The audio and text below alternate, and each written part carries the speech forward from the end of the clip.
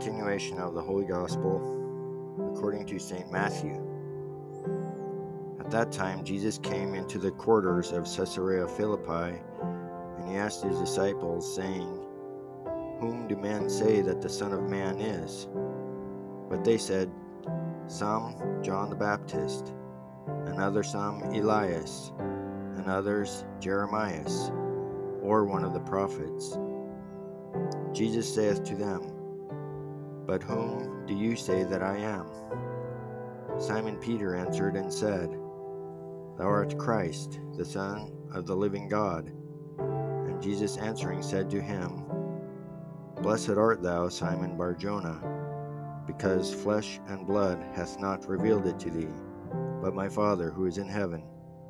And I say to thee that thou art Peter, and upon this rock I will build my church, and the gates of hell shall not prevail against it. And to thee I will give the keys of the kingdom of heaven. And whatsoever thou shalt bind upon earth, it shall be bound also in heaven. And whatsoever thou shalt loose on earth, it shall be loosed also in heaven."